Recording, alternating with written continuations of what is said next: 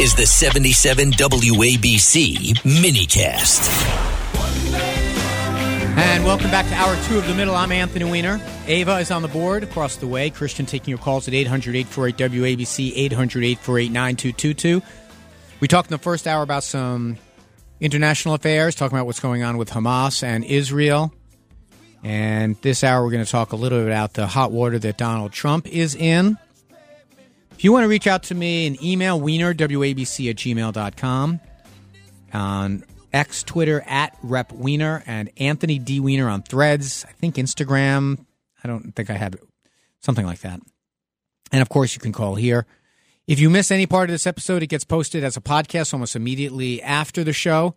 And you can subscribe there as well as to The Middle Unplugged and a lot of other great stuff on the Red Apple Podcast Network.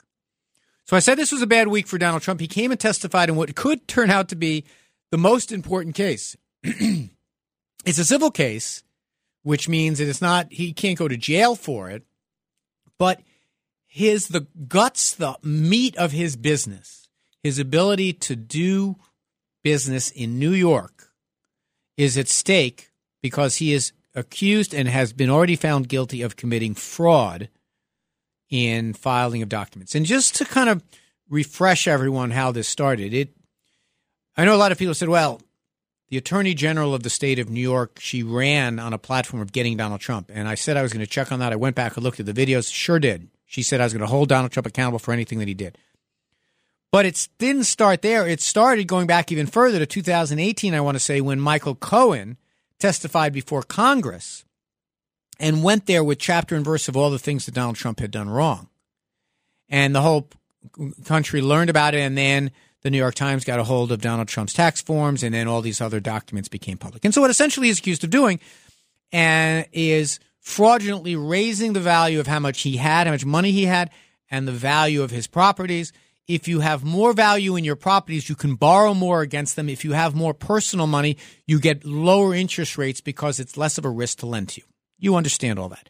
So he was already found that fraud was committed. But this phase of the trial is to decide, well, what to do about it. Basically, it's kind of a version of the penalty phase. And do you think Donald Trump cares a lot about this? You better believe it. He's been showing up like every day in court just about, even though he doesn't have to until now. He's testified. He didn't even have to testify, but he's doing so. And this week he took the stand. He took the stand on Monday. And I guess it couldn't have gone any worse for him in a way. He made a lot of speeches and pontificated about, it's how unfair it all was. But when it come down to the evidence on the piece of paper that the Court of Appeals is going to look at, he was asked, did he make these statements on these financial forms because he was trying to induce banks to lend him money? And he said yes. That's a confession. If he said, I didn't know it was going to be used for that, or I don't understand how this all works, or I was so far out of it, I didn't know. But he kept saying that he was responsible and he did it because he was trying to get loans. That's what's called a key admission. Now, he threw out a bunch of other stuff, and I've heard some people echo it on the radio here. He said that this clause at the bottom of the contract, the bottom of these filings that says this is the truth and it's the best and you can rely upon this. He said, that's worthless. That clause, that's completely worthless. Well, if that was the case, that it was meaningless, then anyone could just lie whatever they want and just put that meaningless clause on there. Of course it has some meaning.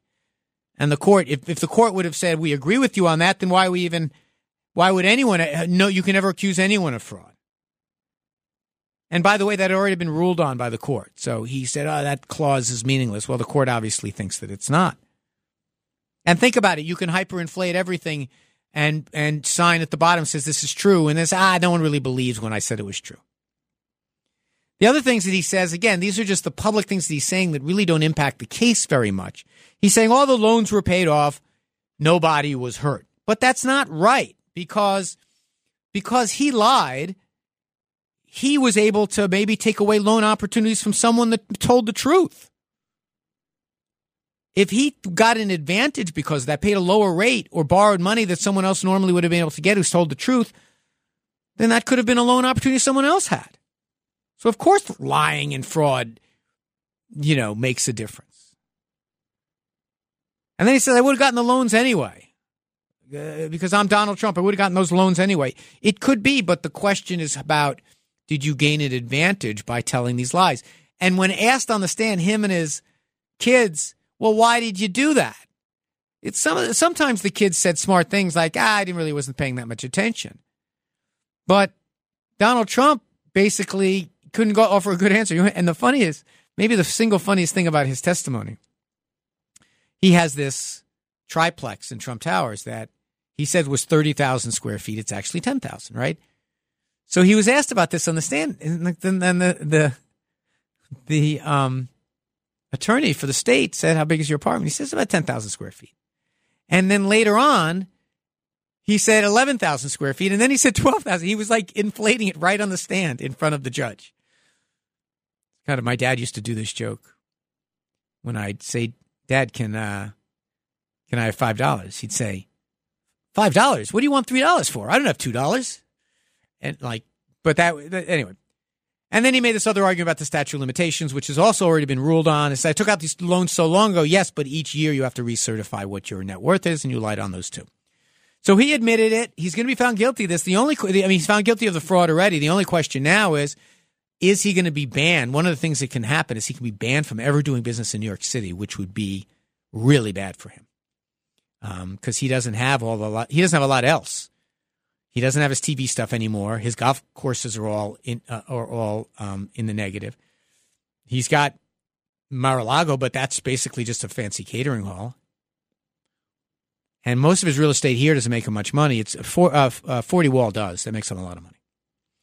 So anyway, that happened. Another thing that happened to Donald Trump this week was, I mentioned this briefly, his lawyers have thrown out a ton of different ideas in public statements about how Donald Trump is going to defend himself from this idea that when the courts had all decided in all the 50 states and the legislatures had decided who won the presidential campaign, they set out on this conspiracy. It is alleged. They set on this conspiracy to seat false electors, to try to get Pence not to seat the real ones, not to count the real ones, et cetera, et cetera.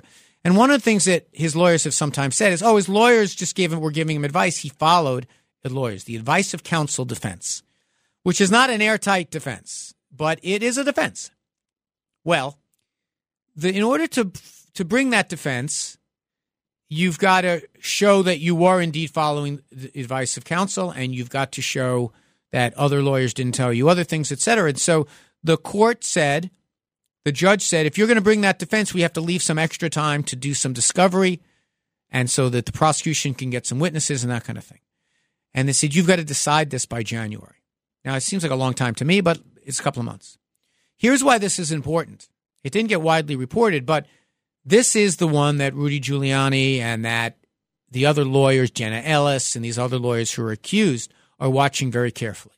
Because it is Donald Trump going to turn and aim at his fellow co-conspirators?